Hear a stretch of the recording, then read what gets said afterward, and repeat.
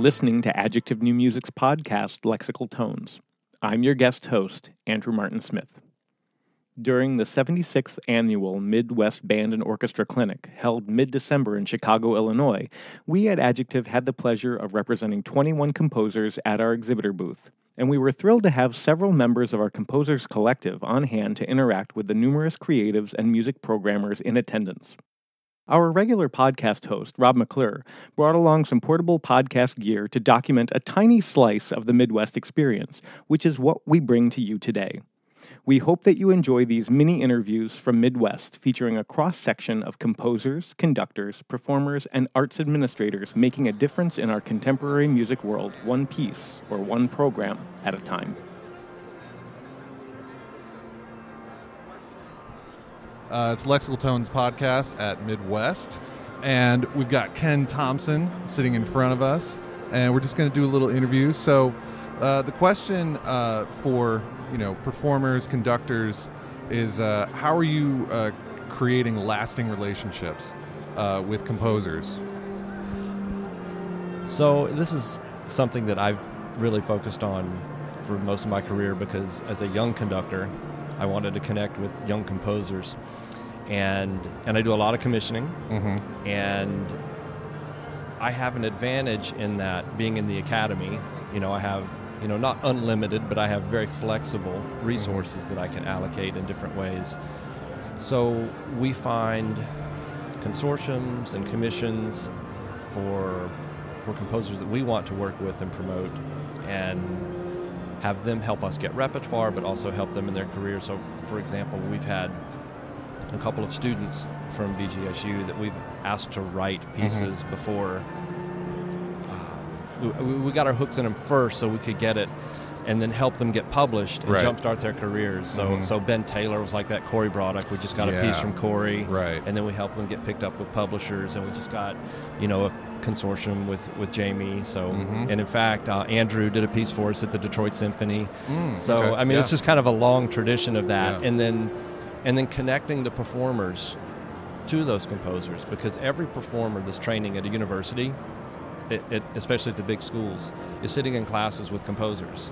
Those composers, as I work through that process, I say, listen, somebody at Bowling Green State was in class with Jen Higdon and never asked Jen to write something for their instrument, and boy, I bet they're kicking themselves now. So we talk about this process of, here's some young composers, but you go to school with composers, be friends with them, help them learn your instrument, have them write for you. So that's a long answer, but it's not just financial, I guess, is my best answer. It's not just about the money, it's about getting people to have an awareness of what possibilities are. Yeah, creating the relationships early on, and then cultivating those relationships throughout time. Indeed. What's on your stand right now? What are you doing? So I had to make a list because I conduct so many different groups. Right. And it's tricky. So what are all the groups you conduct? So I conduct at the Detroit Symphony. I conduct the Detroit Symphony Youth Wind Ensemble, and I conduct the Detroit Symphony Civic Philharmonic Orchestra. And I just finished a run of Nutcracker Ballet with the Detroit Symphony Youth Orchestra. And then at Bowling Green State, I conduct the Wind Symphony, I conduct the Symphonic Band, and then I just do a ton of guest conducting, like all-state groups and things like that. So on my stand right now, I just made like a quick list just to kind of go through so I wouldn't have to hesitate over it. So I've got like the Dvorak Czech Suite, the Opus 39. I've got Eric Asfano's Steampunk Suite. I've got a piece by Han Lash called In Pieces, and the Alban Berg Chamber Concerto. So a lot of stuff. Is that Han Lash piece? Is that pretty new? Yeah, we just premiered it this fall. I was part of a consortium, I think maybe about a dozen schools. Okay. It's spectacular. Yeah. It's 40 minutes. It's hard. Dang. Okay. And it's, it's a piece that is paced. The architecture of the piece is so good. Like after it's one of the few pieces that I initially didn't care for, but then as I really learned the architecture, I really appreciated it a lot. So I don't necessarily think that as on a first listen for an audience, it's not an easy listen at times, but it's paced really well. So it was great. Yeah. They have a piece with for the Load Bang Ensemble. Oh yeah. The New York group. It's like voice, bass, clarinet, trumpet, and trombone, and electronics, I think. And that it was kind of the same way. Like, it was a kind of piece that I developed an appreciation for over time. Right. First listen, I was like, all right. And then I kept listening. Oh, okay. Yeah. There's some good stuff there. So, well, Ken, thanks for sitting down with us, sharing some insight and telling us what you're working on. How's Midwest going for you so far? It's great. It's great. Right. And again, I got to get this on the podcast. But my lasting memory of you is premiering. Oh God, what was the name of the work? It was called Rounds. Was that it? Well, that was one of the movements, I think. Right. What was it? Frederiszewski piece. I'm sure there's a way to look this up. Yeah, and you played a beer keg. A beer keg. Yep. This is great times. Yep. Hey, well, thanks a lot. It's good talking with Ken. You. Yeah, cheers.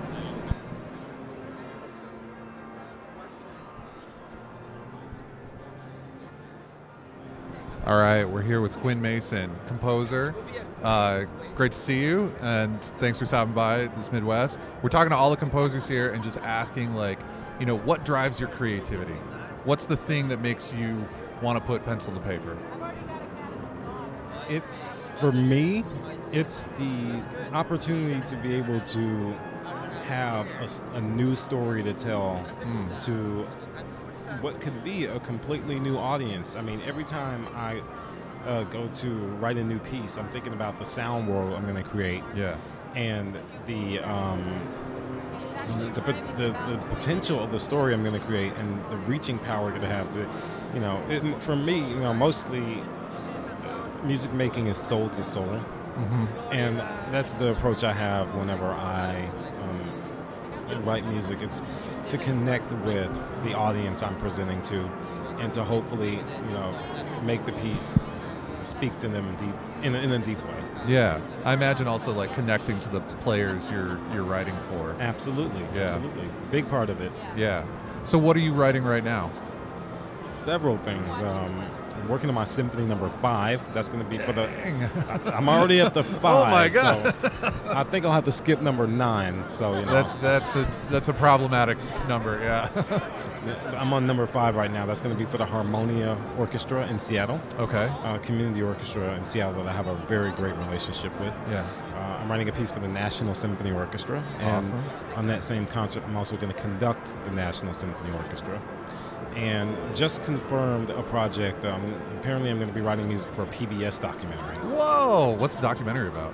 It's interesting. Can you talk about it? Yeah, of course. Interestingly enough, it's called Shame of Chicago. Okay. I say that because I just I got that the moment I landed in Chicago. I got that email. But it's about the history of segregation in Chicago. Okay. So that's why it says Shame of Chicago. Sure. And that's going to be for it's going to air on PBS in October and November of 23. Is that your first film or video project you've ever done? Yes. Yeah. Mm-hmm. That's going to be interesting, to venture into that. It's going to be a whole new approach. Yeah. So it's going to take some getting used to. Totally. Where can people listen to your other pieces?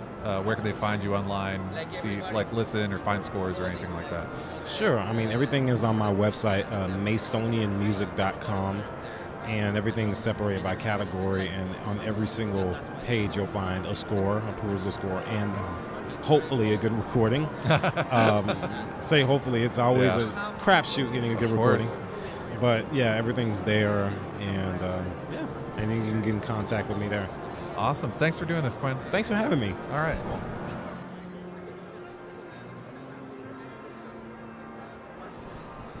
All right, so we're back at Midwest. I'm sitting with Ava Worth of The Blank Experiment. So the things we're asking performers right now is what kinds of things do you do to build, solidify, maintain relationships with the composers that you perform? Yeah, so I mean, in music, your friends are the ones who give you opportunities. So if you want to play music by someone, be friends with them, go out, talk, have a good time, offer to play their music, see what they're doing. And it's going to build a lasting relationship. Right now I just had Michael Goodman. He's worked with some people at The Blank Experiment. He and I have had some good conversations, and he just gave me an autographed copy of the score that he wrote for me. I saw that on Instagram, I think. Yeah. Yeah, it's great. So is that just a like oboe solo? Yes. Or yeah? Yeah, oboe solo. Awesome. Yeah, it's called Panic, and it's about like panic attacks. So he puts some multiphonics in it. There's some freedom for the performer to like pick what notes they want to play in, kind of like faster moving notes and stuff like that. And there's some very beautiful lines in it. Awesome. I mean, the Blank Experiment, you guys are doing a lot right now. Yes. I mean, I see you guys doing stuff on Instagram and Facebook all the time. Like, how did that ensemble form, and like, where do you see you guys kind of going in the future? Yeah, so I mean, it's the same thing. We formed from friendships. Drew and Michelle, our saxophonist and clarinetist, were friends in high school, and then I went to undergrad with Drew, and we were friends working together. And so when they wanted to add another person to the ensemble, they asked me. Maya and Drew became friends when Drew was at University of Michigan, and Maya was there for her undergrad. And then Danielle, our harpist, we found her through a mutual friend who connected Drew and her through Twitter. And you're all Bowling Green grads, is that right? No, just Drew and I. Yeah. Just Drew and you. Okay. And was that a master's? No, that was our undergrad. That was your undergrad. Okay. Putting all the pieces together. Yes. Yeah. Awesome. Like, so other than the new oboe solo, what else is on your stand? What do you have coming up? What are you performing? Yeah. So I am right now. I love to like look back at like. I mean, I'm in new music, but I love playing older music too, like some of the crazy stuff. And so I've wanted to be playing the Due to You oboe sonata for like ever, and I finally bought the music. Yeah, that's awesome. So getting into Due to You, all right, that's great. What is like the next Blank Experiment thing you guys have? Yeah, so we talk about doing solo recitals. So each of us are like putting together works for that, and we're here talking to schools who might want to have us come out and work with their students. We've got a school that we're talking to right now about what we might be doing in the 2023-24 academic year. No names to be released yet. Can't talk about it. Secret. Not Lock yet. it down. That's great. Awesome. Well, where can people go and find like recordings of your performances, videos, recordings, whatever? Yeah, so we're on Instagram, we're on Facebook, Twitter, YouTube. We've got an album that's on Spotify. If you look us up on YouTube, we have tons of recordings from the past 2 years, and we just recorded again on Sunday, so there'll be some more videos to be released soon. Awesome. Now, here's in particular with you guys, like, how do you search for your name? How do we search for her Because name? it's literally a blank. It's not like the word blank. It's literally a blank. So how do you search for your name? Yeah, so you have to use 5 underscores. We were joking about this yesterday because I say when I type it out, I hit shift and then the underscore and I go 1, 2, 3, 4, 5. But other people, they spell out blank because it is the same number of letters. Yeah. All right. Awesome. Yeah. All right, Ava. Thanks so much for doing this. Yeah. Thank you for having me.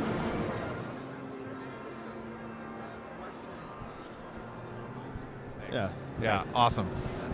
So we're here at Midwest. Michael Goodman, composer. We're asking all the composers at Midwest that we talk to, what is it that drives your creativity? What is it that makes you want to put pencil to paper or mouse to notation software or whatever? Yeah, sure. Well, it's great to be here, obviously, because it's my second Midwest and still trying to get used to it, but for me, it's more of a personal connection because first, I'm technically a neurodivergent, and so as such, there are certain things that I'm not capable of doing like some other people are able to do. And so with composing, I treat it as like an extension of my communication. So like I use it as a way to speak out, as a way to address certain things.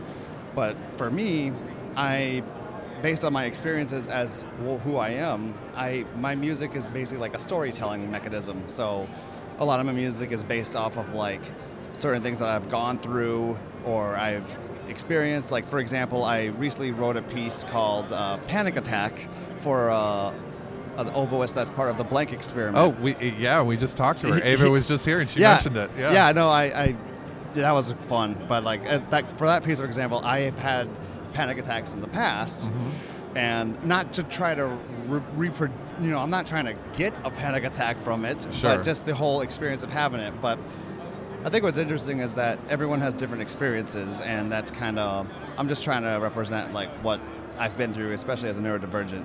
But I try to reach out to as many people as I can. Yeah, awesome. So that's a brand new piece. What else have you recently done, or what's on the horizon for you? Well, so besides Panic Attack, I also finished. Since the last Midwest, I had a band bug where I wrote 4 straight band pieces. Oh my gosh!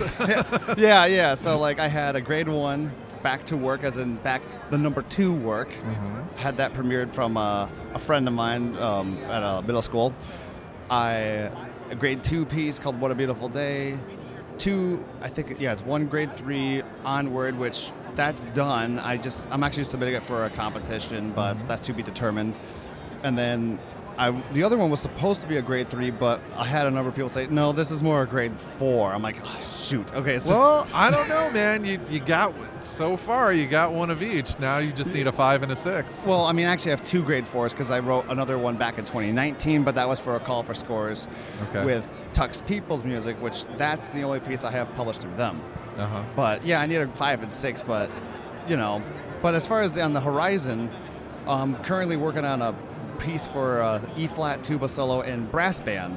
Okay. It's for a competition that is the International Tuba Euphonium Conference. It's the first time this year that they are actually promoting these 2 composition competitions, one of which is the British brass band style with soloists. And that's not due till March 1st, and I've played in brass bands for a very long time, and it's something I've been curious to do for a while. Is that your, are you low brass or high brass, or what's your instrument? I'm a euphonium player. Okay. But awesome. What's funny though is I just started playing in the Capital City Brass Band, which is in Lansing, Michigan. I've played euphonium and baritone horn for a while, but when I came back, they needed an E-flat tuba spot. And I was like, okay, I've dabbed around with E-flat tuba, not E-flat, but just tuba period, because my dad plays tuba. But it's different, but it's not as different as I thought it was going to be. So I'm content with it. Awesome. Well, where can people go online to find recordings or videos of your music? Sure. So I have a website. It's called michaelgoodmanmusic.com. My publishing name is currently Unanimous Productions, so when you get on the website, you'll see like the neon blue and pink, which again, I'm kind of doing a bit of a plug for Blank Experiment, because the logo was made through Michelle Kuzik. Yeah. And if you're looking for like headshots or logos, highly recommend it. Oh, I was looking through her stuff the other day, and it's phenomenal. Like I think she does great work. And I was just talking to Drew, and said their marketing and design and branding. Oh my gosh, it's top notch. So. Oh, absolutely. Yeah. Yeah, but so she did your website as well? No, I did that myself. But the color palette was so originally I just had a neutral colored blue, and then when I talked with her through consultation, she gave me the idea of the palette. So then I was like, okay, so now it's this neon blue, neon pink. Actually, I could give you the business card just to show you what it looks like. But anyway, I had to change the entire website to that color and that font, because it would look very awkward if I had something that was not matching it, like a brown. Yeah. So that's what it looks like right there. Oh, that's great. Yeah. Yeah, but... Cool, man. Yeah, but if you go to michaelgoodmanmusic.com, I have all my music on there. There's also... when you click on a page... Each one, or at least most of them, have a perusal score that's through ISU and a SoundCloud link. It also has a description of what type of difficulty it is, the duration, program notes, performance notes if needed. So, and I'm open for commissions too. So I mean, awesome. There's all that. Awesome, Michael. Thank you so much for doing this. Thank you. Thanks for having me.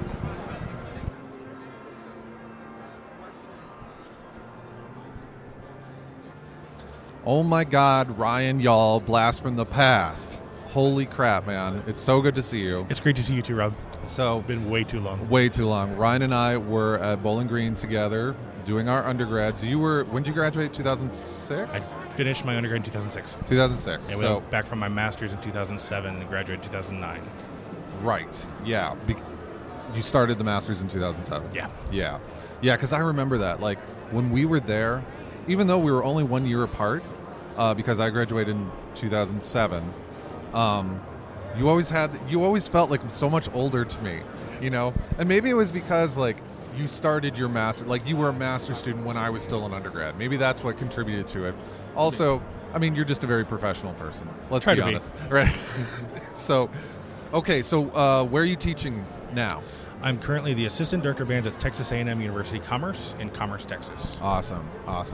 So one thing we're asking, conductors, performers here are like, what are the things you do to help, solidify relationships with composers, and also like transfer that to your students, to your performance students. One thing I try to do to solidify relationships with composers is to either get in contact over email or social media with Facebook, Twitter, the like. And if I can, meet them at places like Midwest, TMEA, or whatever music conferences might be available. And then if I should happen to program one of their pieces, either contact them along the way to let them know that I'm doing their piece, and then what tips they might have. Would it be possible that we could do a Zoom session or a FaceTime and actually have them, if we can't have them in person, have them on the screen in rehearsal. Right, yeah. So that we can do something interactive and the students get to work with a live living composer as opposed to the dead ones. The dead ones. It's pretty hard to work with them. Yeah. Well, awesome. I mean, what's what's on your stand right now? What are you guys performing at the moment? Or what are you? I mean, it's the semester's done. We're looking ahead to spring. So, what are you guys looking at doing with your ensemble? Well, I try to, as best I can, to balance the old and the new. So we'll do some stuff by living composers, but we'll also do some staples of the repertoire. So the staple for my next concert cycle is the Clifton Williams Symphonic Dance No. 3 Fiesta. Okay. Yep. But also looking at programming a piece by Kataj Copley. Okay. Yeah, I don't know who that is. It's a piece that's having its premiere here at Midwest. He calls it a Rhapsody for Band. Okay. But it's something that I currently conduct the third band where I am, and would be accessible by an advanced high school band or by a university band of that caliber. Yeah. Awesome. And then I'm also doing a Sousa March called March of the Mitten Men, which was written in 1923, so because of the 100th anniversary of the publication, just kind of fitting that in. Right. The trio is based on Onward Christian Soldiers. Okay, yep. So it's got a hymn as part of the melody, and at one point the percussion completely stops playing, which is atypical of a Sousa March. I know, right? But because of that unique nature, and it's not, one of the standard Sousa Marches that you hear all the time. Right. Something just a little bit more abstract. For that purpose, again, I'm programming it with my ensemble. Now, I have to ask, were you involved in Dave Pascarella's recital prep? Were you there? Were you part of that? I was there at the time of his recital, but I wasn't involved in the prep. Okay. I was just wondering. Because, there's that particular story about how we broke the brand new Steinway. Yeah. While we were setting up for his recital. I remember that. But I was not part of those shenanigans. I was part of it. I wasn't in the room when it broke, but I will never forget that sound. So anyway, man, it's so good to see you. It's good to see you too, Rob. Best of luck down there. Sounds like, you're doing some cool stuff with the bands. And And super proud of you with your career and composition and working at OU and now on the tenure track. Just super proud of your accomplishments. So thanks. Congratulations. All right. Thanks for doing this, Ryan. Absolutely. All right.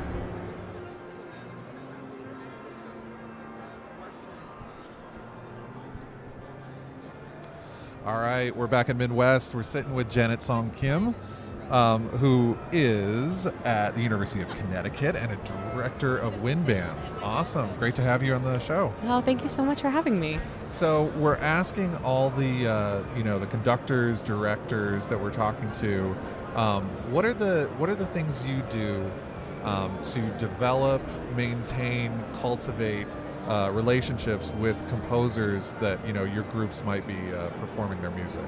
I mean, generally just form really good human relationships, right? I think be a person, right? Yeah, just be a person, and make friendships with them. I mean, I think that at the end of the day, of course you have to believe in the music that they're playing and have some integrity behind your choices with that. But I think that you just have to get along with them as a person too. If you want to have a relationship with anybody, that's just kind of how it goes. Absolutely, right? Yeah. So, what kinds of things have you been doing? Like, what kinds of pieces have you been performing with your group? So recently we created a concert series that lasts the whole year, and it includes 4 concerts.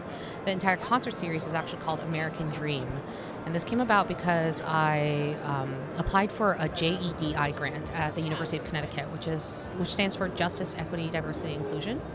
And so the entire concert series is called American Dream because it touches upon different issues in American society today. Mm-hmm. The first concert was about American exceptionalism, wherein we started with a piece by Morton Gould called Fanfare for Freedom.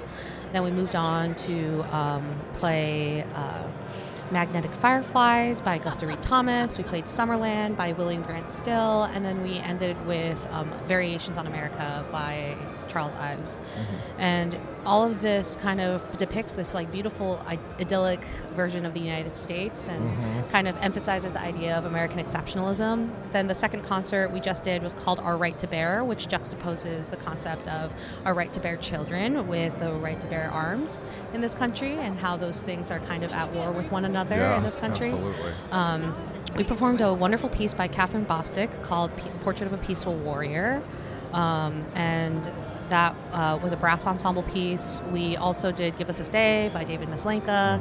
And we're moving on next semester to do the third concert, which is called Black History, which obviously, celebrates the contributions that Black folk have given to the United States, but also kind of empathizes and, highlights the fact that they did have to struggle in order for us to receive the fruits of their labor. Much of the country was built on the backs of Black folk, and I wanted to emphasize that. But then at the end of the concert, we're performing this new piece. Hasn't been performed much by Nicole Noel, which is a duo, brother and sister, I believe, if not actually, at least metaphorically. And it's a piece called Chronos, which is about life and death and the cycle of it and everything that happens in between and sort of the joy of all of that exists in all of that. Then our last concert is called Move Along, which is about immigration. And we are looking to perform pieces by Valerie Coleman, Roma. There's another composer named Nebal Messaoud, who created this piece called On the Mountains of Orphalese, which is based on this story about traveling into the mountains, and it's this old fable that he based it off of about really reaching for what it is that you need from this life. And I think that's a lot of what causes immigration to happen. So that's kind of the pieces and the way that I programmed the year and what I'm doing. So that's incredible. I mean, that first of all, that sounds awesome. Yeah, and then it all comes back together. It's the American dream. Exactly. How long, to plan something that is as intricate as this entire concert series? Yeah. How long did that take to find all the pieces to develop the idea? So it's kind of funny, programming is always on my mind. I always think of this would be a cool programming concept. And I see a piece and I'm like, oh, this would work really well in this kind of program, or this would pair well with this piece. I'm just it's always going. Yeah. And so I love rep. That's I'm a big nerd about it. And I think that it's something that just is constantly going in my head, I guess. Okay. But for this particular project, what ended up happening is that I got the job in April. I was offered the job in early May.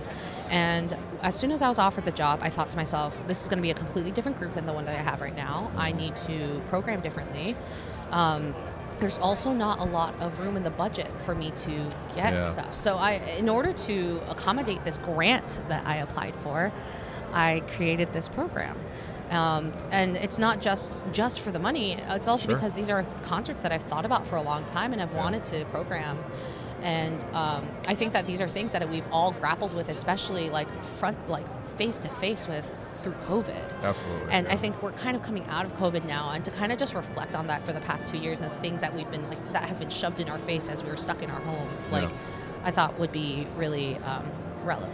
Yeah, so. that sounds awesome. Yeah, thank you. Yeah, I wish I could see all these. Can I tell you another cool part of it? Yeah, absolutely. So for the last concert, the migration concert, we have some members of the Coast Guard band joining us, which is very kind of ironic because the Coast Guard group is actually, you know what they do. Yeah. We know. Registered. But they also, one thing that I think we like to vilify them for a lot of the things that they do with immigrants, but also I think what we fail to recognize and kind of publicize is how much they help refugees, and how many of the immigrants in the United States are refugees, and many people who are families of immigrant families come from refugee families.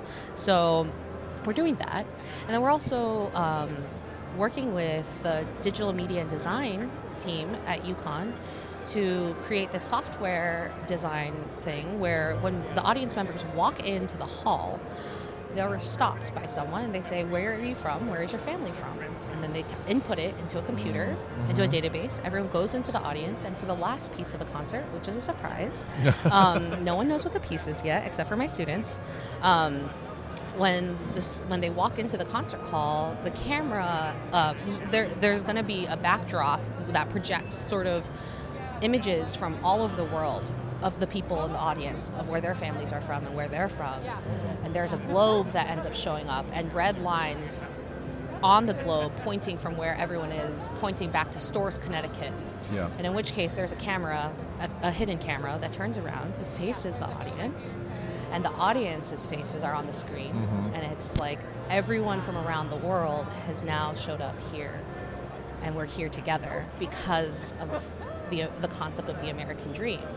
And while the American dream has ruined so many things, it has all brought us here together to enjoy this music together. Yeah. That's so cool. Yeah. Awesome. Well, do you have like performance videos or recordings out there where someone could go and listen, to your band? Yeah. So I'm holding on to them right now, but I will be publishing them on YouTube at some point on behalf of the university, or I think the actual university is going to do it. But the reason it's not out yet is because we are applying for certain conferences, and we're using those recordings, and we don't want to necessarily leak them out yet until after we've heard from those conferences. Sure. Yeah. And would that just be like on the UConn like YouTube, or would that be a website? Or I think it's actually going to be on our website, like our School of Music website. Awesome. Yeah. Awesome. Well, great to talk with you and sit down and for sure. Yeah, hear about this awesome project. Yeah. Matthew actually wanted me to talk a little bit about And We Were Heard. If you guys, I'm also a representative for And We Were Heard. Okay. So I wasn't sure if that's something that you wanted to delve into right now. Yeah, let's do it. So do you have any questions about that? Do you know what And We Were Heard is? I'm going to embarrass myself. No, please don't be embarrassed. It's okay. I think. Isn't it it's a space for, well, obviously it's a booth here at Midwest. Yes, correct. And is it a collective? It doesn't seem like it's a collective. No, it seems like not it's a open. collective. It is open. It's open, and it's a space for traditionally marginalized people in terms of gender or race or sexuality to come and present, have a space at Midwest or something like that? Yeah, so it's How not close just was I? You are like, it's not that you were close or not close. You were right, but that's like 2% of the work. That's that we 2%. do. So tell me the other 98. Okay, so And We Were Heard. The title itself comes from the concept that it just comes from the question, what do you want to see when you go to a composer's website to buy their music, and what do you want to, like, before you purchase their music, what do you want? What do I want to see of theirs before? Yeah. I kind of want to see, like, obviously I want to see the music, and I hear it. You want to hear it. You want to hear it, But the thing is, if they're a historically marginalized composer that's young and hasn't had access to any publicity or anything, they're not going to be able to be heard on their website. They're just going to have the music there. And most often than not, when you go on to J.W. Pepper or anything, the thing that's really enticing about it is that there's a setup where you get to hear every single piece. And so what we do is we have this open forum where people can submit their own pieces, and we pair them with different ensembles around the country that are willing to take the time to learn a piece and record it, whether that be 2 or 3 days or actually put it on a concert cycle. that's what happens. So the process goes as such. We have forms on the website. People upload their application with their scores. And then there's another form for directors and ensembles to submit a recording of their ensemble, just to show we're capable of doing this. And once we receive the scores, they go through a vetting process between 6 different conductors from around the country who look at scores often. And we put a grade level on it. Is it grade 3, grade 4, grade 5? And then we also look at whether or not it's idiomatic or if it goes out of range, and if it's not appropriately written for a grade 2 band or something like that. We give that feedback back to the composer, and the composer then sends that score back to us, and then we delegate these scores out to different ensembles. And every time I connect a composer to an ensemble, I'll send 3 or 4 scores that I think are appropriate based on the recording they've sent me. I'll listen to a recording. I'll be like, okay, how much time do you have to record this? And they say, oh, we just have a rehearsal and then we're going to record it. And I'll say, okay, so I think I'm going to give you a grade 2 because what you're playing is like a grade 4. And if you have 1 rehearsal and we want a really good recording, we'll send you a grade 2, make it sound really good, and send it back to us. And then we also have an engineer in-house who mixes everything and sets all of that up for us. Wow. And so we provide this service to young composers and who are part of historically marginalized groups that don't have access to be heard. So that's why the title is And We Were Heard. Yeah, super important. That's great. I love the aspect of mentorship as well. There's that, looking at the score and seeing, oh, well, this is out of range for the, oboe, or this isn't appropriate for this grade level that you're trying to get at. Yeah. That's super important, because obviously, especially for large ensemble works, young composers, there just aren't that many opportunities to actually put it in front of real human beings as opposed to just hear it from your finale playback or whatever. For sure. So that's so important, so good. Yeah, and I think it's great that we get to, as composers and conductors, meet each other through this medium, and we get to see who's interested in the wind band world, who's interested in orchestra. We get to see them come up. We get to hear their pieces, their MIDI files, and let them know how they can make it better. And it's just a really great overall, turnaround. We give to them, they give to us. Awesome. Yeah, and I think that's how and this goes back to your first question. Yeah. That's the relationship between a composer and conductor. I think we give to each other. I don't know if there's really, I think there's taking, obviously, but there's a lot of giving in this. Absolutely. Yeah. So, cool. Yeah. Well, thank you so much for sitting down with me and telling me about what you're doing and also what And We Were Heard is doing. Absolutely. Fantastic. Great to meet you. Yeah, great to meet you too. Thank you so much.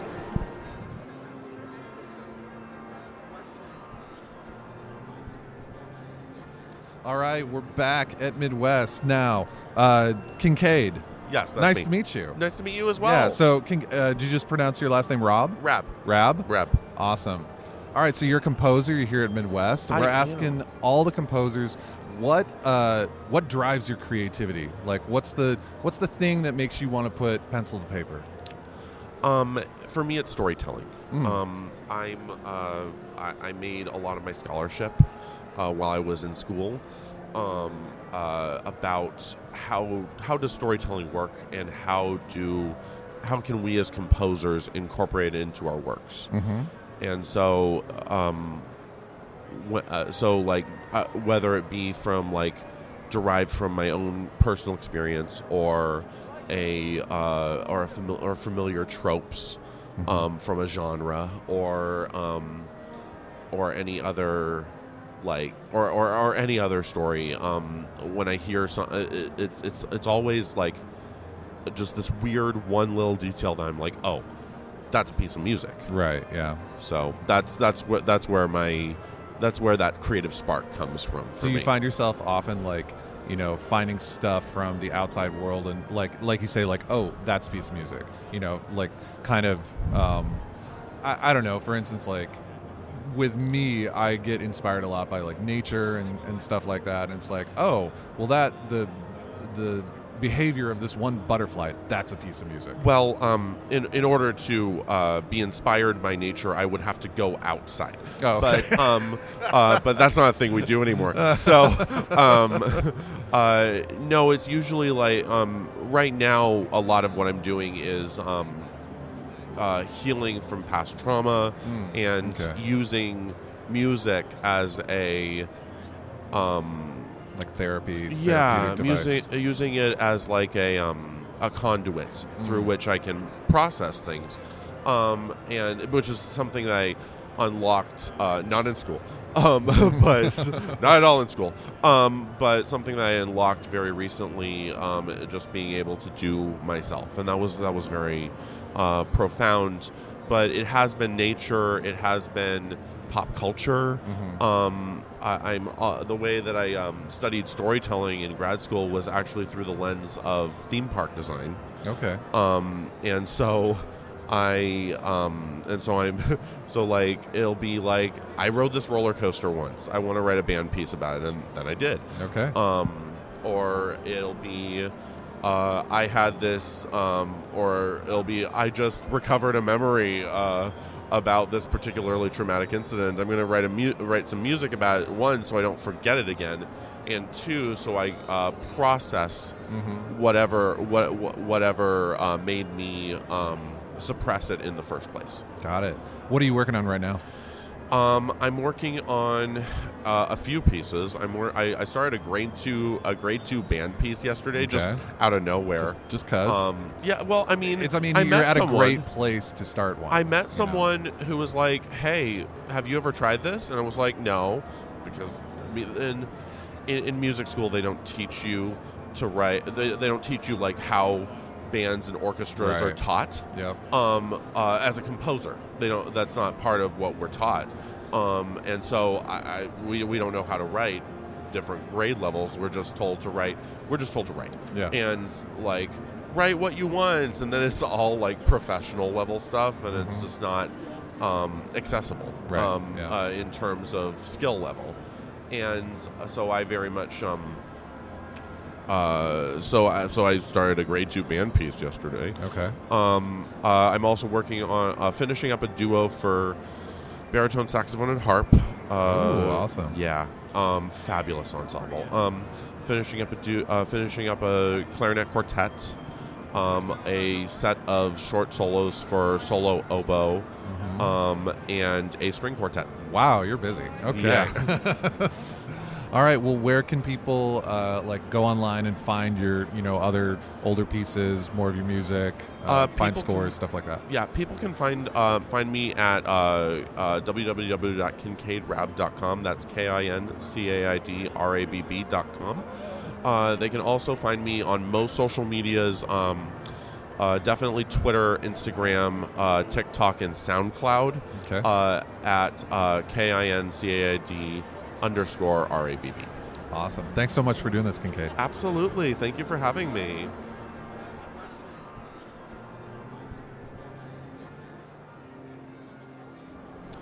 All right, we've got Drew Hostler, also from The Blank Experiment. Well, eventually we get all five of you. We're kind of a collect them all moment right now. There are only three of you here, right? Yes. Or four? Yeah, no, there's just three of us. Myself, Ava, the oboe player, and Michelle, the clarinetist. Yeah. So we're asking all the performers that are here, what are the things that you do to kind of, solidify relationships with composers, and kind of like make longer term collaborations?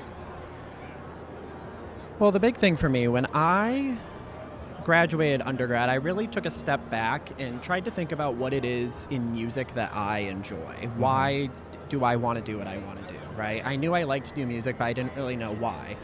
And after sitting back and thinking about it, I really realized that it is the relationships that I build with people, and new music is all about people and what's happening today, and I absolutely love that. It's the music of today, it's the music of today's people, and I'm able to meet so many awesome people through new music.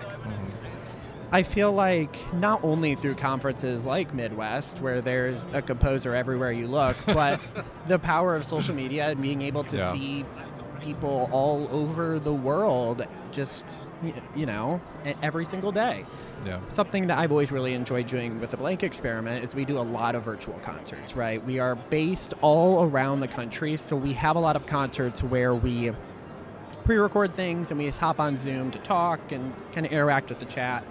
And, our last one, we had a composer from Japan who was tuning in, and that would never happen for something in person. It's so incredible that we're able to make kind of this global network of these awesome composers and great friends of ours. Mm-hmm. And I don't know, that's what gets me going. That's what I love about the Blank Experiment, what I love about performing new music, and what gets me out of bed. I have to say that I've been so impressed, not only by the quality of your performances, the fact that you are working with, living composers, doing new music, but also your marketing and the design of everything you guys do is phenomenal. Okay, we really appreciate that. Like, the branding and marketing is freaking top notch. I love it. And I was it's your the clarinetist who does all that, right, Michelle? Yes. Yeah. Well, what I was with the Blank Experiment, it's a weird instrumentation, right? Saxophone, oboe, clarinet, bassoon, and harp. It's a reed quintet minus bass clarinet, but we add a harp. We did not pick the instrumentation. As one does. We didn't pick the instrumentation because it makes sense, or even because we were seeking that instrumentation. We picked this instrumentation because of the people. Yeah. I met Maya at the University of Michigan, and I literally left our first rehearsal, and I was like, well, I'm going to get her to join our group. She's awesome. Yeah. I knew Danielle through Twitter, and I was like, I'm going to reach out to Danielle, and we are going to get her to be a part of this group. Yeah. And all of us bring things to the table that aren't just playing our instrument. Michelle, who owns Michelle Design LLC, that's Michelle with a Y instead of an I.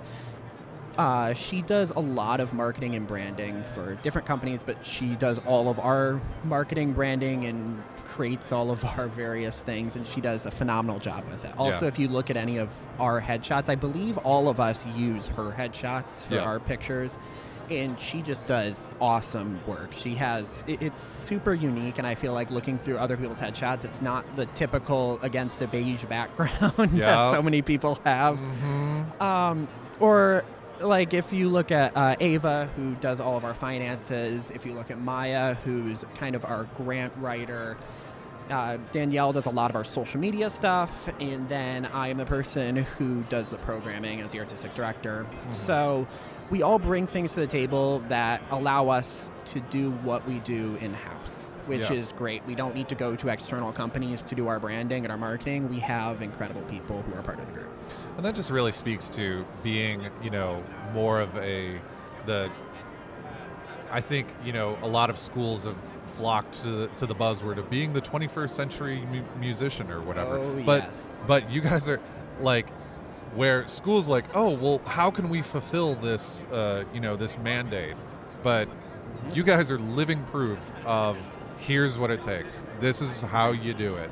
And I just really applaud you guys right now. I mean, everything looks good. It sounds good. Thank you so much. I really appreciate that. Like, a lot of what we have been doing recently, and what a lot of our future plans that are still in the works and secret, are doing some different residencies and outreaches to different universities. And when we're there, we not only like to work with the composition studios or work with our individual instrument studios, but we also like to talk music business. We like to talk entrepreneurship, because you can be the greatest saxophonist in the world, but if you aren't able to market yourself or brand yourself, no one's going to know you. Yeah, exactly. Marketing and branding and being an advocate for yourself and your fan base, your friends, your colleagues is so, so important. We have this batch of composers that we work with a lot, and they vouch for us, we vouch for them, and it's really just this mutually beneficial thing that we absolutely love. Absolutely. So what do you guys have on coming up? Like, what's on your music stand? What are you excited about performing in the near future? Let's see. So I'll first talk myself, like, because I also do some solo things. Yep. What I'm working on right this second, a work by Aaron Lett for tenor saxophone and piano. I'm going to be going to Bowling Green through some funding through the Mid-American Center for Contemporary Music, and we're going to be doing a recording project with his work with pianist Stephen Naylor. So that will be coming out here shortly. They're all Bowling Green people. Okay. He's also a great composer, Stephen is. Yeah, the name sounds so familiar right now. So Can't place it, but okay. That's what's coming up immediately. In the slightly farther future, I'm working with the Cleveland Repertory Orchestra on a new tenor saxophone concerto to be written by composer Griffin Candy. Yep. Okay. Nice tenor saxophone, full orchestra, 15-minute monstrosity that's going to be awesome. It's going to be all about pollution and birds in Lake Erie. It's called Double Aviaries. We'll be premiering that in November. Okay. In terms of the blank experiment stuff, we actually did, while here at Midwest, we rented out studio space and did like a little virtual recital recording project with the three of us that were here. We will have a couple pieces coming out as a part of that, including some stuff that we've played in the past, but we don't have any recordings on YouTube of. Sure. And we're just working with so many different composers. Just and doing here, the thing.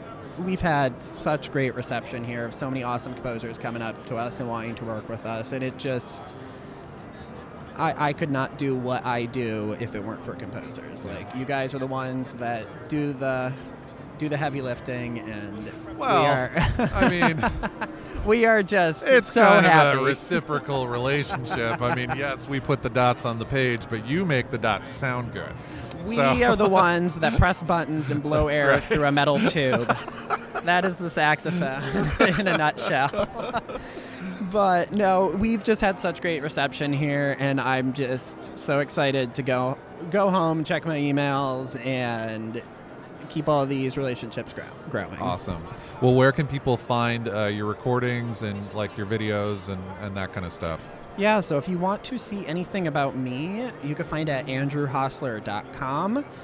There I have my bio, I have some different videos, I have a not really up-to-date commission and premiere list that I do need to update, along with some information on my upcoming CD. I have a CD coming out here, hopefully in a couple of months, called Delta Waves, that'll have 13 new works for tenor saxophone, all works written within the 21st century, all premiere recordings.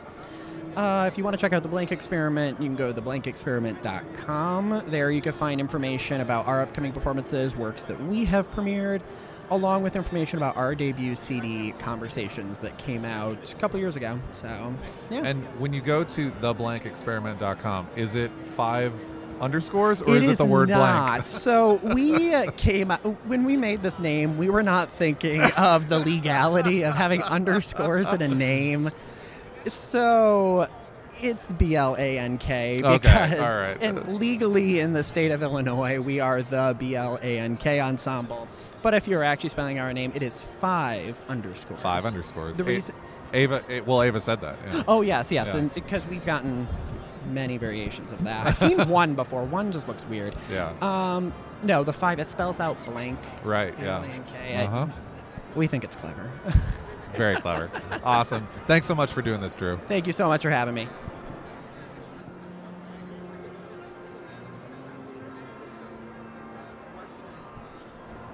And we can all hear each other. We're good? All right. Cool. I'm here with probably the person you may have heard the most on the podcast in the last couple of years, Andrew Cody. What's up? First time meeting you actually in person, not on a screen. I know. I was telling my colleague Paul. Paul, say hi. What's up, guys? Paul's here too. Paul and I teach at Merrimack College together. And yeah, I was telling him on the ride in that I've probably spent the most amount of time with you and the least amount of time with you that one could possibly do in a friendship. I was like, my old buddy Rob, who I've just never met. So much taller in real life than I imagined in the e-space. Yeah, I suppose like when everyone's on a screen, it's just, we're all the same height on the screen. Yeah, we are. That's deep. Like, yeah. There's something there. Let's explore it. This is your first time at Midwest? It is my first time at Midwest. How's your first time at Midwest? I mean, it's, I have, like, this isn't the first time at something like this. I've definitely done, like, PASIC a couple times. Okay. You know, so it has definitely that PASIC vibe to it. Sure. You know, not as loud. Yeah. Like, PASIC is frickin' loud. Which is interesting because you'd think, you know, brass instruments blasting away, hitting your favorite high notes. Yeah. And, you know, you'd think that would drive a little bit more. Paul, you've been to PASIC. Oh, I have. It's noisy, isn't it? It is noisy, and I love it. Yeah. I mean, it's fun to go hit stuff. Yeah. You know? True. Like, yeah. Maybe so there's a higher concentration of people that hit stuff at PASIC, which That- is why it's very louder, true. louder Yes. than this right here. Yeah, definitely. All right, so we're asking questions to both composers, performers, and publishers here. So, Andrew, I'll start with you as the composer, and we probably already covered this on the podcast at some time or another. But what is it that drives your creativity? What is the thing that makes you want to put pencil to paper or mouse to screen? Sure. For me, it's other people. Like it's always been human connection, and whatever that might look like. So sometimes musically, that comes from, you know, I like to take commissions and make them personal for ensembles. So it's like here's something that maybe a group experience together, or, you know, something that's very individualistic, and that's what I've gravitated toward. I also just really like stories, like really stories that involve interesting people and doing interesting things, whether it be from history or from a football game or whatever it might be. But that sort of like human interaction has always been my, I don't know, driving point. Yeah. Music, you know, I think sometimes people, you know, they write music for themselves, and I think that's really cool and really powerful. But for me, I've always just been more interested in using music to connect with others. Yeah, totally. Now, Paul, is it Garrissey? You nailed it. Man, I'm so good at this. So, Paul, you're director of bands at Merrimack College. Correct. So, as a conductor, as a performer, what are the things that you do to kind of like solidify relationships with the composers that you're performing their music? Oh, well, I mean, I get to work with Andrew all the time, so like we are That's an easy one. Solidified as possible. You know, that's a great question, and I think as someone who is leading ensembles and thinking about programming music, I try to think about our students and what I want them to get out of everything that we're doing here. Yeah. And so that could mean, you know, choosing, you know, programming music thematically, or you know, I'm focusing on certain composers and arrangers. I'm thinking in the context of jazz right now, and you know, certain arrangers have, you know, various levels of difficulty and different things that our students can get out. So I try to think about the end of what our students are getting, and so that's really the guiding force between all of the decisions that I'm making. Yeah. As you know, as someone who's leading ensembles. Right. Cody, what are you working on right now, compositionally? So I'm in really the edit phase right now. So this past summer, I got to go to Nashville and work with this guy Dave Elkins from a band called May, and he produced a 4-track kind of post-rock EP that I was able to record at his studio in Nashville. And so it's in the mix process right now, and I'm really excited because the Atmos, we're going to do a Dolby Atmos master. So it's the first time kind of like entering the spatial audio world. But that's supposed to come out probably February or March. And so that's kind of where my brain space is in terms of that, which is totally different than, you know, the classical music world stuff. But I'm also really excited about it. It was a fun experience. I got to play drums on a record for the first time in a while. I got to play guitars and bass and a lot of other kind of fun instruments, and then they had just crazy amounts of effects pedals. It was literally like being in a playground for me for a while. So it's cool. It's noisy. It's based off of an old Alan Watts lecture on dreams, and I think that's as much of a spoiler as I can give for it. But yeah, it's a 20-minute EP. It'll be in all of the streaming platforms and pressed to vinyl. So I'm excited about it. It's gonna be fun. Awesome. Paul, what's on your stand? Like what's coming up? What are you performing with your band? So I just want to say, like, my whole framework for being an educator is through performance. Like I'm an active performer, and I just got, like, 2 nights ago, I finished a run of shows in Cambridge, Massachusetts, for a production called Club Drosselmeyer, which was this interactive theater music puzzle experience. Okay. So the whole premise was you enter this club, it's 1939, and you have to solve puzzles that affect the course of the ending of the show. And so throughout, the band was playing the whole time, and our music was programmed based on what was happening with these puzzles. So, kind of like a choose your own adventure type thing? Yeah, choose your own adventure mixed with escape room, mixed with, yeah, it's amazing. That's so cool. It's amazing. So I just got done with that 2 days ago. Yeah. But yeah, it was incredible, super fun. Not to mention the performers that you got to play with too with that, which were all spectacular musicians in Boston. Yeah, the band was composed of a lot of Berkeley faculty members, New England Conservatory faculty members. Yeah. So it was just a blast, just getting to make some music with those people. That's sweet. So Cody, we know where obviously if we want to go hear your music, we go to the Adjective site. What's your website? So it is andrewcodymusic.com. Very, very simple. Yeah. Paul, do you have like performances on like YouTube or anything? Or yeah, I mean, I think if you look me up on YouTube, there's stuff of me playing, but largely I'm focused on the Merrimack work. Yeah. And directing bands at Merrimack. So awesome. Check that out as well. Awesome. Thanks guys so much for doing this. Thank you. Thank you.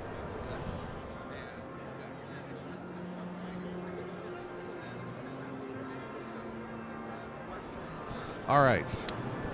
I'm here with Zakari Vanderveer. Yes. Did I say it right? Yes. My reading is top notch today. All right. So you're a composer, and we're doing interviews at Midwest with composers, just asking them, what drives your creativity? What's the thing that makes you want to put pencil to paper? For me, what drives a lot of my creativity is relationships. Mm-hmm. I really love working on commission and getting to know the performers that I'm working with and what really makes the event special, whatever the music is going to be for.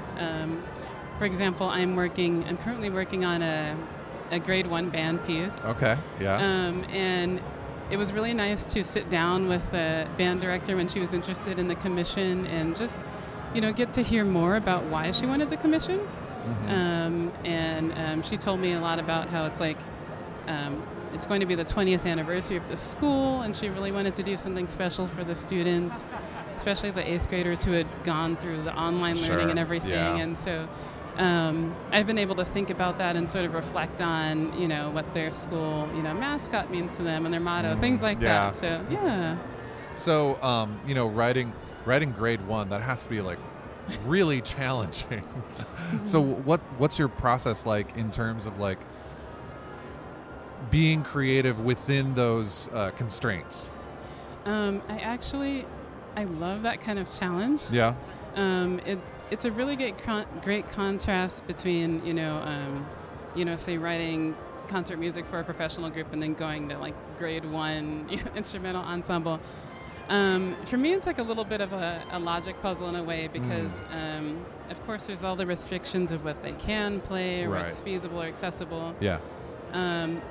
But then, of course, I know what I like aesthetically, and it gives me a chance to think about, okay, how can I sort of squeeze that in but still make it accessible for them, And I love it, actually. I find it, it's really freeing, too. I'm the kind of person, if I have too many options, and I'm just, like, paralyzed. So yeah, right. Sometimes I'm like, okay, they have these notes available. That's it. Great. Awesome. So, So you're working on that right now. What else are you working on, or what did you recently do? Like, what's kind of new that you have? Yeah, I have a number of pieces kind of percolating, actually, that I'm working on for different, mostly chamber ensembles. So I'm working on a piece for Third Coast Percussion. Okay, yeah. As well. It's local to Chicago. Yeah. And working on a piece for Jack Quartet. Okay. Also, there's a Cymbalum artist, Chester Englander, and doing a solo piece for him. And then I'm also working on a mixed chamber ensemble piece for the Gabriela Lena Frank Creative Academy of Music. So wow. A lot of chamber stuff going on this year. You're really busy. A lot of chances to explore, yes. But it's really exciting. Yeah. Awesome. Well, where can people like find your music? Your older pieces, recordings, videos, anything like that. Yeah. So I am pretty easy to Google stalk and find online. Not many other Sakaris. So SakariDixon.com is where you can find me. That's Sakaridixon. And then on socials, at Sakari Dixon, pretty easy to find, YouTube as well. So yeah. Awesome. Great. Well, thanks for stopping by and doing this. Thank you for the interview. Really enjoyed it.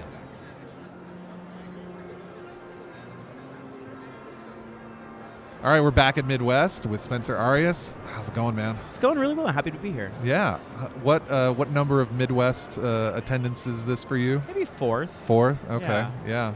So we're asking all the composers, that we're talking to here at Midwest, what is it that drives your creativity? What is the thing that makes you actually want to like get up and write? The people, actually. Yeah. I feel like our field has just a lot of really wonderful people in them and in it and a lot of different types of people and every single time I work with a new person I feel like I learn something new and they challenge my own perspective on creating and I the more that we get to work with the humanity of us, we have to remember that many of us, especially if we do anything with electronics or we do anything with even notation software, it's like still very disconnected from humanity many times. And the people who are making the music, like there's a person on the other side. Mm-hmm. And I think it's really special when you can connect with someone and create something beautiful together. Yeah. What are you currently working on? Like a lot of things. Yeah. So many things. Yeah. So many things. No, I have a really exciting project coming up actually over in Michigan. Working with a plant biologist, actually. Whoa. Yeah, okay. Yeah. Tell me. I want to know about this. This sounds awesome. Yeah. So it's a wonderful group of people that are doing this. Tip.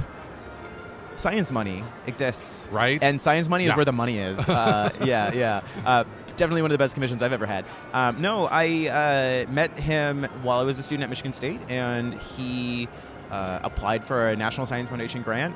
And this is going to be, I'm writing a 5-minute piece for solo percussion and about plant biology, photosynthesis, actually. Okay. The working title is The Adventures of an Inefficient Photon, which I'm super excited about. Yeah. And it's going to actually be on PBS.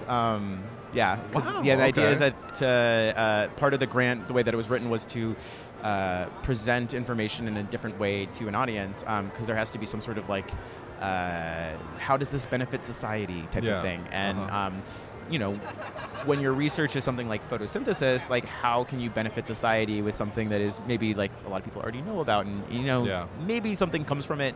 But one other way that you can do it is through public outreach. And so I met him at my orientation, my first week at Michigan State as a doctoral student. And it's finally coming to fruition after I've already graduated. But no, I brought in 3 other composers, Lisa Coons, Libby Meyer, who is also here, and then I also have Lynn Geringer. And so the 4 of us are writing pieces. We were all paired with a different plant biologist, and it'll be presented in April, actually. Okay. How deep are you getting into the science of it all? Like, and how is there kind of like, are you translating anything into music, or is this just like, oh, I'm going to learn about this and have a musical reaction to it? There's a lot of different ways that there wasn't like a way we had to respond to it. We were definitely given some freedom.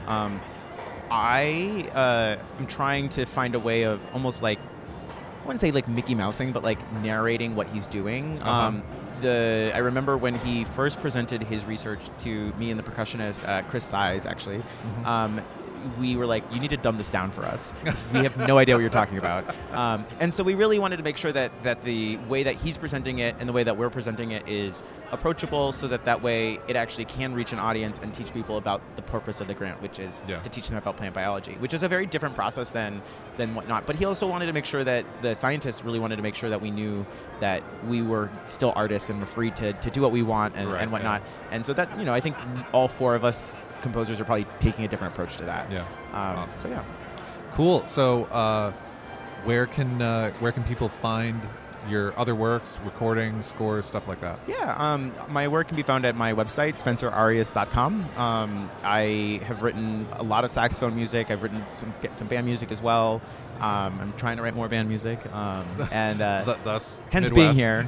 But and then I really love working with people, as I said, and those collaborations. If you want someone who will fight for the collaboration and make sure that everyone's voice is heard and everyone's voice is respected.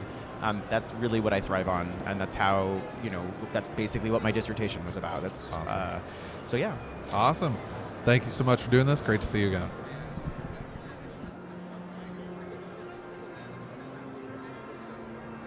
All right, sweet. So, Octavio, oh my God, it's been so long. Oh my God, it's been so long. Right. Yeah. So you were doing the DMA at Bowling Green when I was finishing up my my undergrad, and your undergrad. I know, undergrad, right? But amazing conductor. Now you're at Michigan State University, director of orchestras there. So we're talking to composers, orchestra, directors, orchestra band, and we're just asking questions. So for yourself as a performer, as a director, what are the things you do to develop and maintain a relationship or relationships with the composers who you are, your ensemble is performing? Well, first, you need to just have a list of composers that you just really feel attracted to, and also another list of composers that you want to explore. Composers that are out there, composers that are less well known. It takes a lot of research for us, for performers, to keep that going, because there is always just like great composers around that are not as well known or whatever, but it takes a lot of research and a lot of looking, a lot of listening, and then you just need to just dive into the music and just really trust that, and then just there is a lot of perusals, a lot of research, and then do the music. You cannot just stop on just looking at what they're doing. You just need to do. So just in every concert, I do leave a space for new compositions. In my case, I also just at the university, I like to just promote within the university just new compositions. So every concert starts with a very short 2-3 minutes opener by a student composer, which is a premiere. Of course, we have the composition contest, and then just every year we perform just a longer student piece, both with the orchestra and the new music ensemble. Then you also just approach other people, and just like when I work with my colleagues at the school, I always, to perform with us, with the orchestra, I always say, okay, I want to do something with you. What composers can you just bring to the table? And, no Mozart, I want something that is someone who is alive, a composer you want to do with us. And so just you start developing relationships that way. Composers they should also just be in touch with performers. And some composers are really good about that. Some composers are really just good about sending you things, about keeping in touch, like continuing inquiring. And that I really actually love that, even if I just might not just do the piece right away, but I have that composer in my list. And then I just keep listening and researching what they are doing. And just in one point or the other, it's that composer or their music might not fit in my programs right away, but in one point or the other, I will find the way in which they're gonna fit. I want to, the thing you're doing with your student composers, that is such a special program you have, because especially with orchestra, it is so, those opportunities don't come around a lot, and it feels like as a student, okay, finale, Sibelius, it's not going to give you what you need to actually know, like, if what you're doing is going to sound good in the ensemble and if it's written well for the ensemble. So giving those students that, that space and that time on an actual concert, not just like a one-off reading session, that's so special. I think you're doing great work there. Thank you. We also have the readings, and those are also just very telling.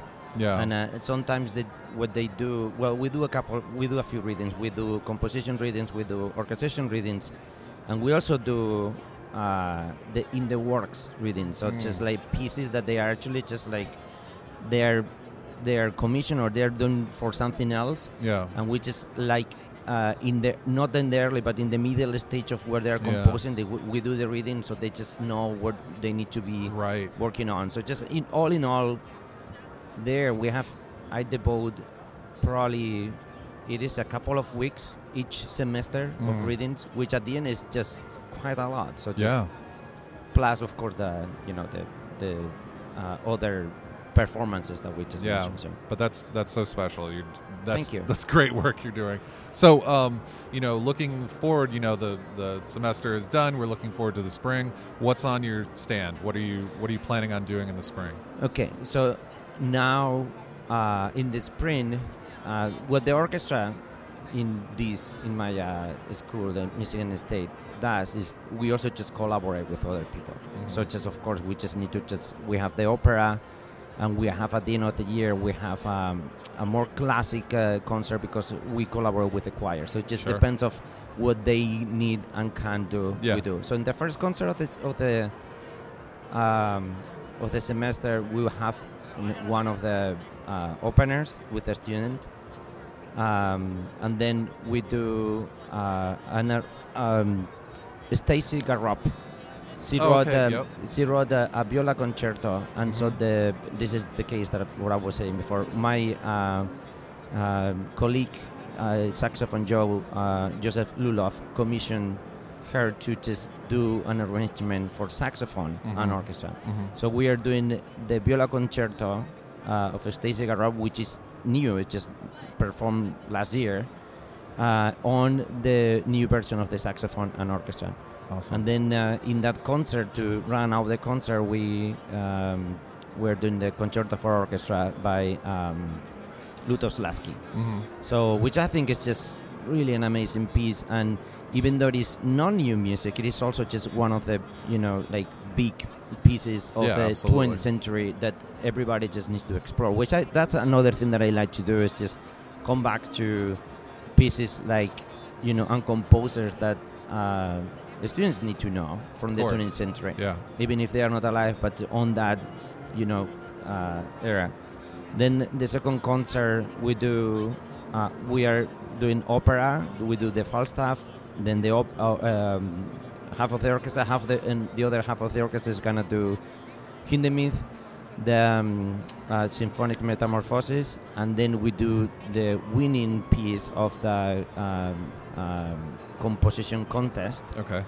Another fanfare, another opener. So just that actually is just really heavy on new music, plus a few concerto concerts from the concerto competition.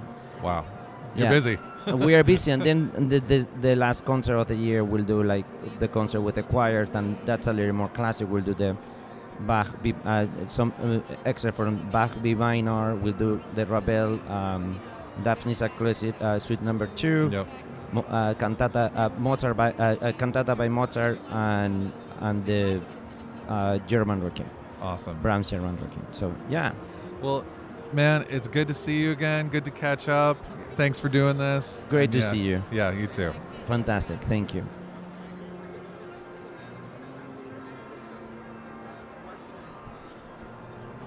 All right, we're back in Midwest. We're here with Justin Cam. Did I say that right? Yeah.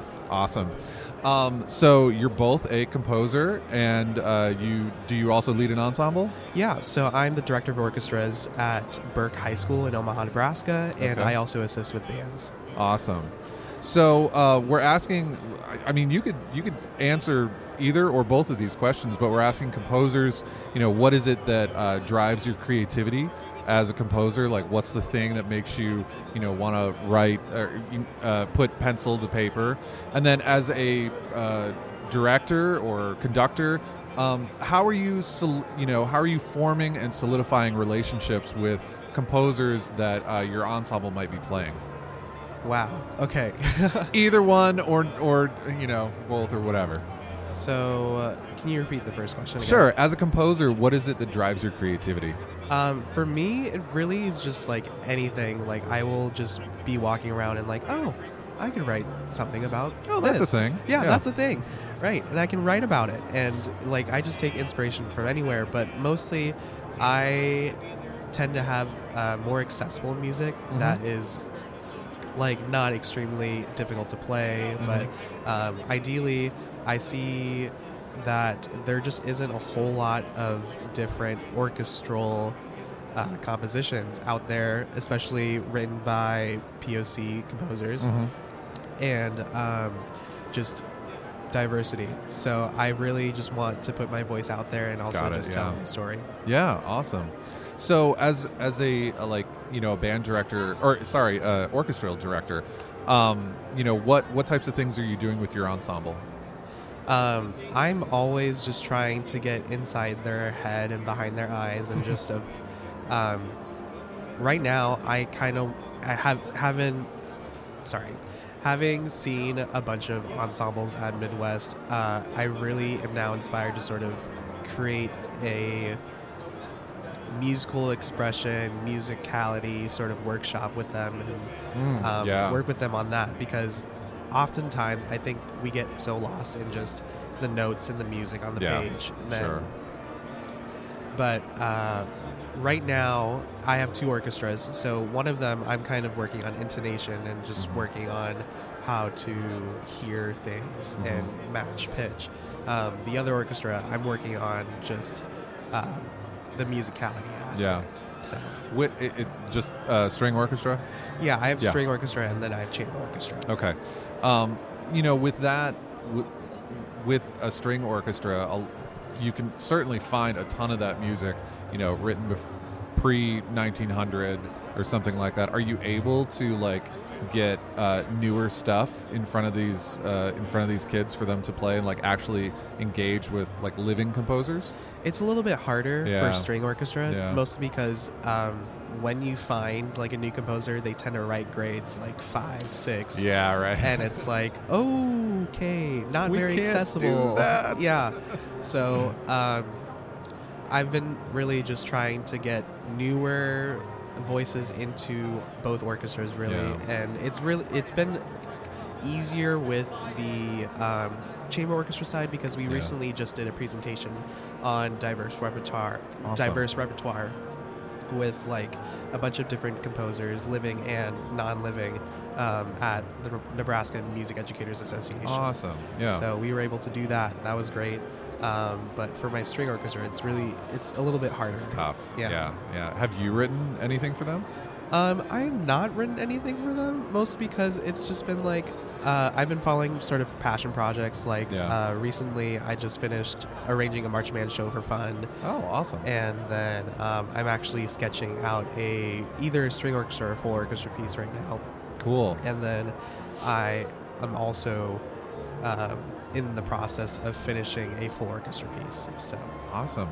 So where can people like go online and like listen to your recordings and find scores and stuff like that? Yeah, so I have a website. It's still like in the works, but it's justinhcam.wixsite, wixsite.com/music, and it's Justin JESTIN HCAM CAM. Awesome. Well, thanks so much for doing this, Justin. For sure. Thank you for having me.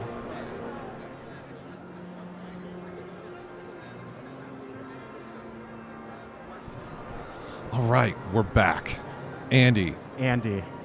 Pronounce your last name for me. Juntunen. I would have tried and I would have failed. It's okay. So many people have tried and failed before you. Many people will try and fail in the future. Right. All right. So we're at Midwest. You're are. A composer. Sometimes, yeah. Sometimes. Yeah. Okay. What would you say your main interest and gig is? Oh, definitely actually composition. Okay, so you're a composer. We can definitively say that. Yes. So, you know, we're talking to composers at Midwest and just asking like what is it that drives your creativity? You know, what's the thing that makes you put pencil to paper? Ooh, I just want to make cool sounds. Like I love experimenting. I love finding new things to like mess around with. my whole goal is just to wow people and get that WTF moments like all the time. Like that's all I'm here for. Yeah, man. Yeah. That's awesome. So, what are you working on right now? Last year, actually, almost to the day, I was finishing a piece for the Blank Experiment. We had them come in and do a new music festival at Bowling Green State University. Shout out Precepta. And that's where you're at, right? Are you still there, or are you done? I just finished in April. I did a semester of adjunct teaching there, and then now I'm moving to Cleveland in like 10 days. Oh, so is that a new school, new job? What's new going job. On? I'm working with Drew Hostler of the Blank Experiment. Oh, okay. At the Cleveland Institute of Music doing arts admin. Awesome. Work. So I'm excited for that. But a year ago, I was writing a piece for the Blank Experiment, and it went really well. It was a great performance. Like, we loved the piece. Was it for the whole ensemble? It was. I was one of the lucky ones. I got to pick the whole quintet. And now I'm expanding that to do like a band version of the piece. It's a little bit longer. I'm experimenting more with extended techniques in band ensemble. Okay. And I'm having a lot of fun being creative in my own world. I love to, my process is pretty similar to some, but I like to work in a DAW. Mm-hmm. I will sketch out a lot of my material, and for this one, it's like already sketched out. So now I just get to add more things in different instruments and plug in new multiphonics if I want to try them out. Yeah. And I'm like itching into some really interesting timbres and textures in the band world with a piece that I'm already familiar with. So it's been a lot of fun. So is that piece just going to be that's going to be the material that becomes a band piece, or is the Blank Experiment still going to be performers in front of the band? I went back and forth with, do I want them to be like a concerto type thing? But I just think the piece is too short. It's only like 6 minutes. Okay. 6:20 right now. And right now I'm thinking it's just going to be like a nice wind band piece. Okay, cool. As someone, I was just talking to Ken Thompson, and as someone who has one of those pieces that's, on the shorter side, like 6.5, 7 minutes, that does have 3 soloists out in front of the ensemble, right? It's a bit tough to get that performed. Yeah, and especially with an ensemble that's oboe, clarinet, saxophone, bassoon, and harp. Yeah, right. The harp really throws an edge into it. Yeah. But Danielle is wonderful, and only yelled at me a couple times for bad harp writing. Well, that's good. I mean, we need to get yelled at for our harp writing. We love getting yelled at for our harp writing. Okay, cool, Matt. Well, where can people find your music and, listen to it, find scores and stuff like that? Yeah, I'm all over social media. Andy Juntonen, Junttonen, for those who don't know how to spell it. Or pronounce it. Pronounce it. It's totally okay. I'm on YouTube. I'm on Instagram. I'm on Twitter and Facebook. I do have a website. But you can find it through those things, those social media plugs. Awesome. Well, how's your Midwest been so far? I love Midwest. This is my first time here. I'm here with a bunch of friends from Interlochen and undergrad and grad places, and it's great to see all of these people in one spot. Awesome. Cool, man. Thanks for doing this. Thank you. Thank you.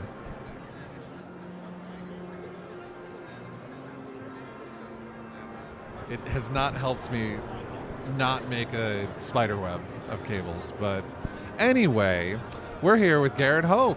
What's going on, man? Hey, man, just enjoying the Midwest. Yeah. How many Midwests have you been to? What number is this for you?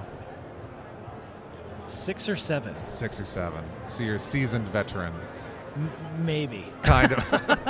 I guess depending on the people who have been doing this for 20 years or something like or that? 40. Yeah, right. Well, we're talking to composers and asking the question, what is it that drives your creativity? What is it that makes you put pencil to paper or mouse to screen, or however you do it? Stylus to iPad. I guess there are, for me, 2 big inspirations. The first is sometimes I just have to write. Yeah. You know, there's something inside that's bursting to get out. And then other times, since I write a lot for educational ensembles, I mean, that's why I'm here at Midwest. Of course. I really love connecting with students and getting young musicians excited about making music. Yeah. That's awesome. Yeah. So are you kind of visiting these schools virtually, or do you get to go and sit in on, I mean, what educational ensembles are you talking about? Like, are we talking high school, middle school, even younger than that? Or? I mean, the answer is yes. I've done it all, in person and virtual, but a majority is more the high school level. Yeah, okay. And because they're slightly more mature students, allegedly, Yes. kind of. So we're told that there's opportunities to do a little bit more engagement in terms of helping them be creative. Yeah. And there are all these state and national standards in music education where these educators not only have to have the students performing, but they actually are supposed to be creating. Right. And a lot of band directors don't know. They have a lot of fear and anxiety because they're not composers. So I've done a lot of these clinics and workshops where I go in and I help teach just basic composition techniques. Yeah. Have everyone write a melody. Yeah. And here's 3 things you should know about how a melody should work.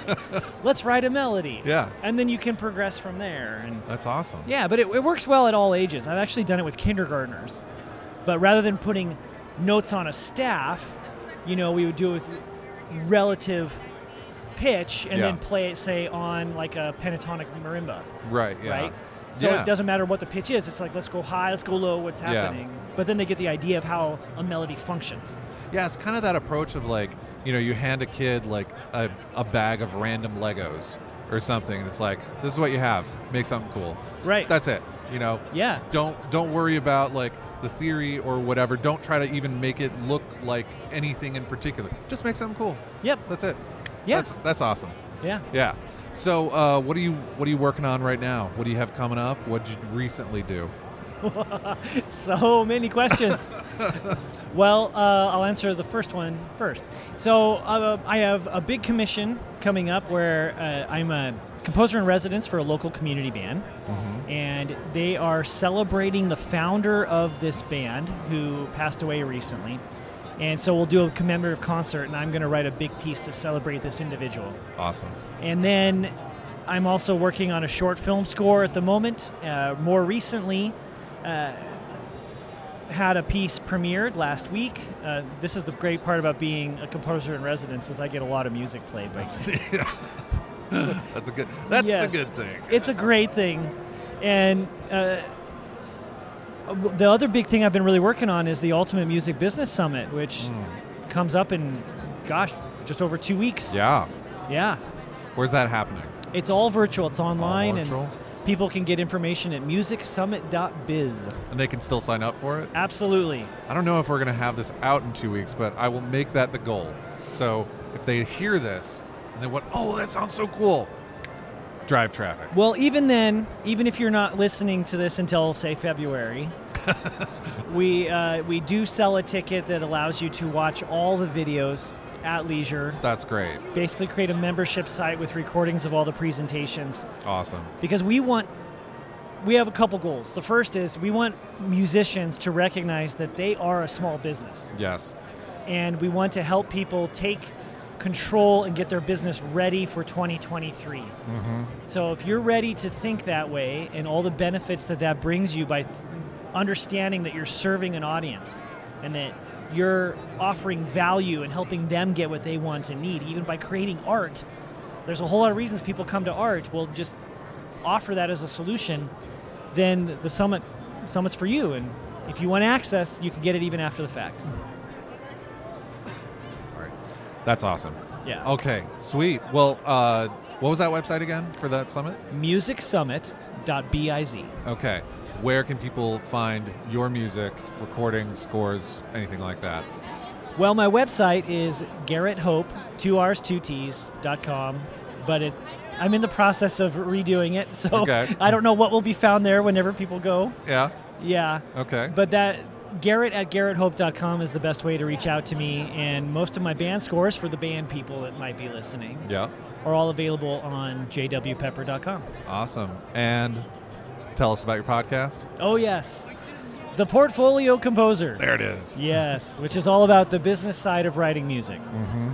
And people can find that. I found it on iTunes. Are you on pretty much everywhere you can find a podcast? All the places I should be available. Awesome. Yeah. Well, there it is. Garrett, thanks so much for doing this. My pleasure. Thanks for having me. Awesome.